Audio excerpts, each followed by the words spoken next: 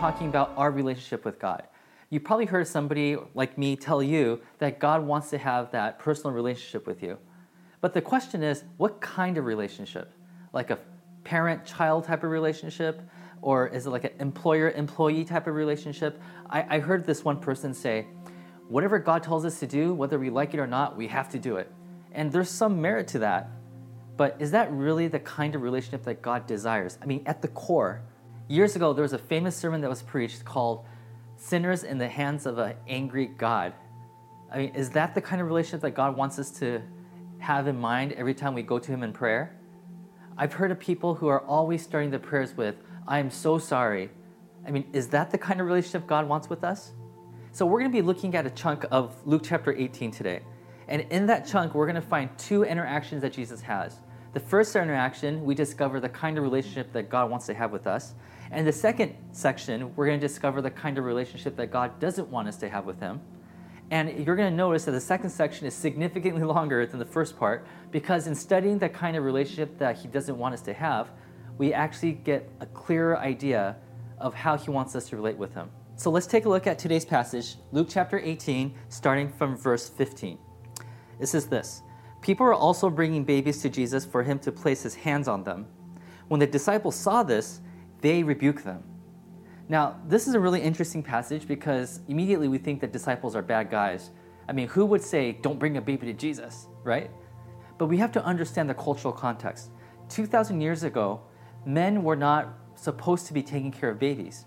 That was the role of women.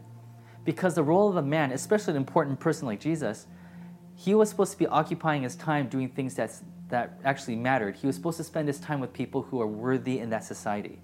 And just so you know, back in those days, people who are deemed worthy were people who basically contributed to society, and a baby is not one of them. So the disciples are basically saying, babies need to stay out of Jesus' way because Jesus has more important things to do. So let's see how Jesus responds to them. Jesus called the children to Him and said, "Let the little children come to me, and do not hinder them, for the kingdom of God belongs to such as these. Truly I tell you, anyone who will not receive the kingdom of God like a little child will never enter it." In a way, Jesus is saying, take a look at the way that they behave, look at the way that they trust their parents, look at the way that they see the world, because that's the kind of outlook you need to have, disciples, if you want to be a part of this kingdom movement. So for those of you who have babies or you've been around a lot of babies, think about a way that a baby sees the world. They immediately trust their caretakers. They never think, oh, so-and-so is holding out on me. You see, babies are a perfect reflection of Adam and Eve before sin entered the world. They were in a relationship with God and they had nothing to worry about. They trusted God. They never even questioned Him. Until one day, Eve started to think that maybe God is holding out on her. Maybe God told me not to eat that fruit because He doesn't want the best for me. You see, babies feel like everything's going to be just fine without any proof. And so Jesus says, if you want to be a part of my kingdom, you have to automatically believe that God is on your side. You see, but you and I, we've been around the block a few times. We've lived long enough to know that you can't just blindly put your trust in somebody. But Jesus says, if you want to know what kind of relationship God is seeking, it's the kind of a baby and a parent.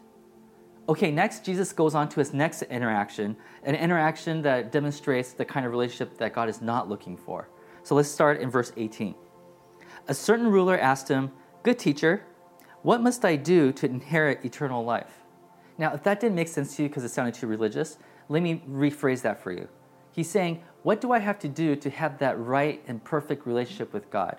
Now, before you move on, ask yourself, if somebody were to ask you, how do I have that perfect relationship with God? How would you answer it? Now, keep that in mind. And now let's take a look at how Jesus answers that question. He says this, "Why do you call me good?" Jesus answered. "No one is good except God alone." Now, that's a very unordinary answer to a very straightforward question. But the reason why Jesus responds with this weird question is because he's trying to expose an assumption that the ruler made that was way off base.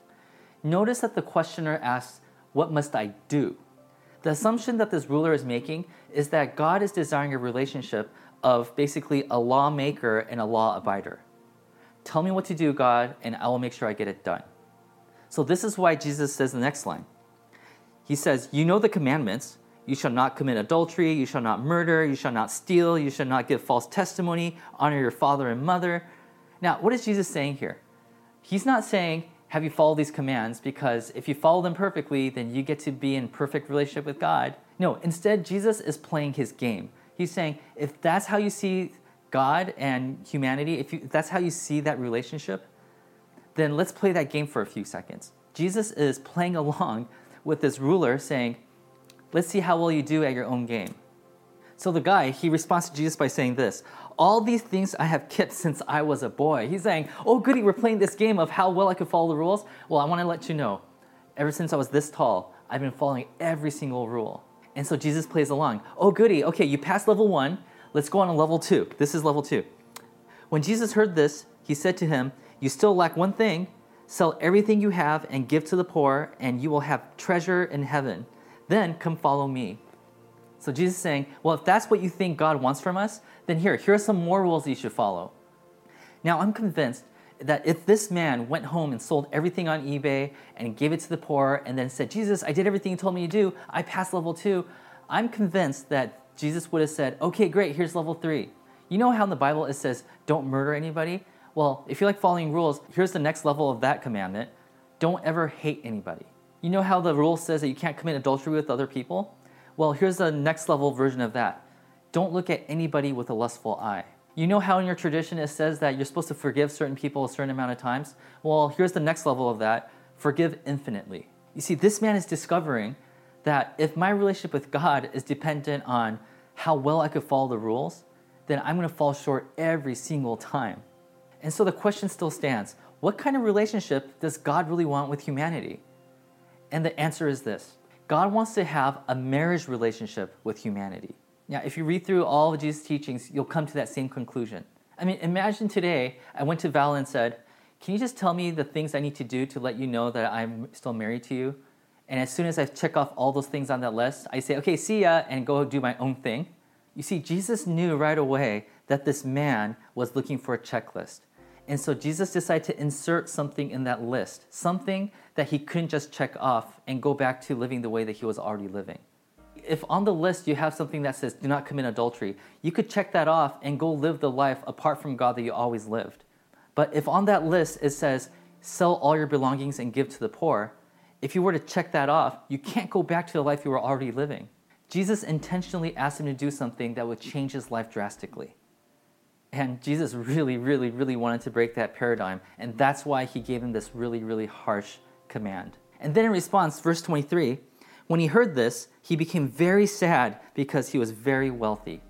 So far, Jesus is saying two things. Number one, be like a baby who is always depending on God. And secondly, don't reduce this relationship down to a bunch of do's and don'ts. And then he continues his teaching in verse 24.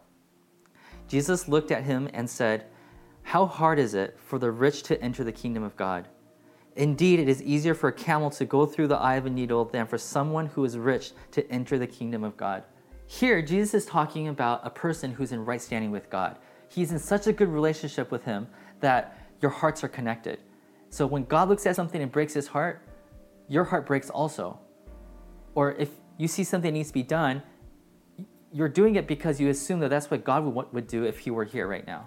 Now, when we look through the scriptures, we know that God is a generous God.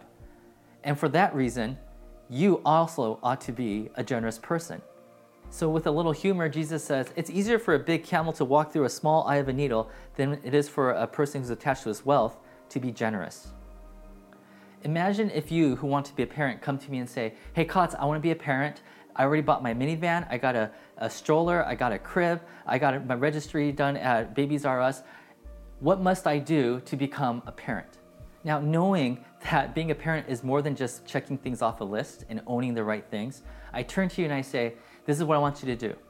I want you to go to sleep tonight at 10 o'clock and then wake yourself up at 12:30, midnight, and then stay up for 30 minutes and go back to sleep.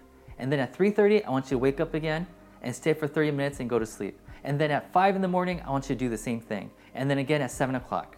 Now, you being a person who values uninterrupted sleep, you go home sad because you realize that you can't commit to doing that.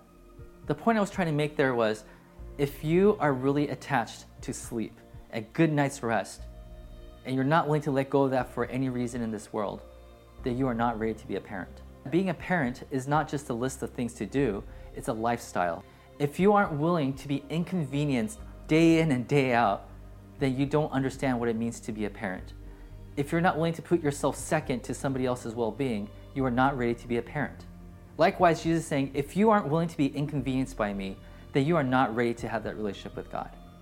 Now, the people who are standing around this rich young ruler are now starting to freak out. So those who heard this, they asked, who then can be saved? Which means, who can have that relationship with God?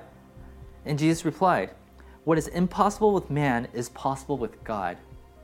What that means is, if you stick with me, if you have that relationship with me, I will start to transform you from the inside out.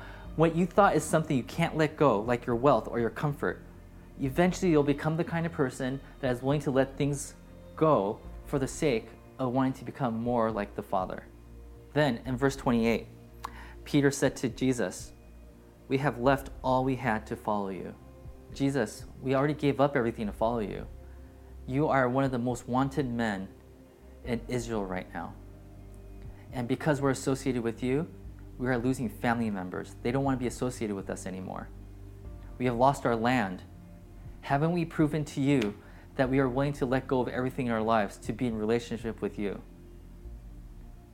Then Jesus responds with this. Truly I tell you, Jesus said to them, no one who has left home or wife or brothers or sisters or parents or children for the sake of the kingdom of God will fail to receive many times as much in this age and in the age to come, eternal life. Now, what Jesus just said here is a message of hope.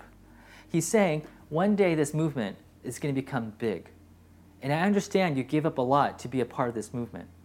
But as you lose your family members, and we don't want that to happen to anybody, I want you to know that you're going to be surrounded by people who you will call family.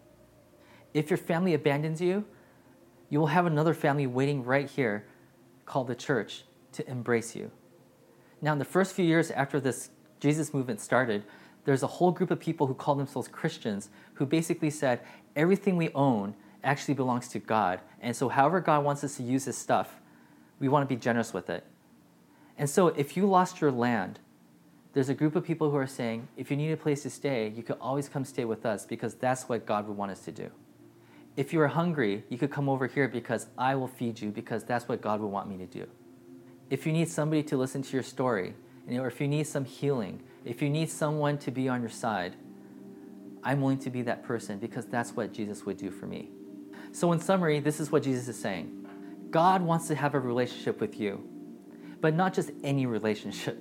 He wants to have that relationship like a marriage relationship, where you completely trust each other, where your relationship is not a bunch of do's and don'ts. A relationship where your attachment to other things like your wealth doesn't get in the way. What God wants from you, from us, is a marriage relationship.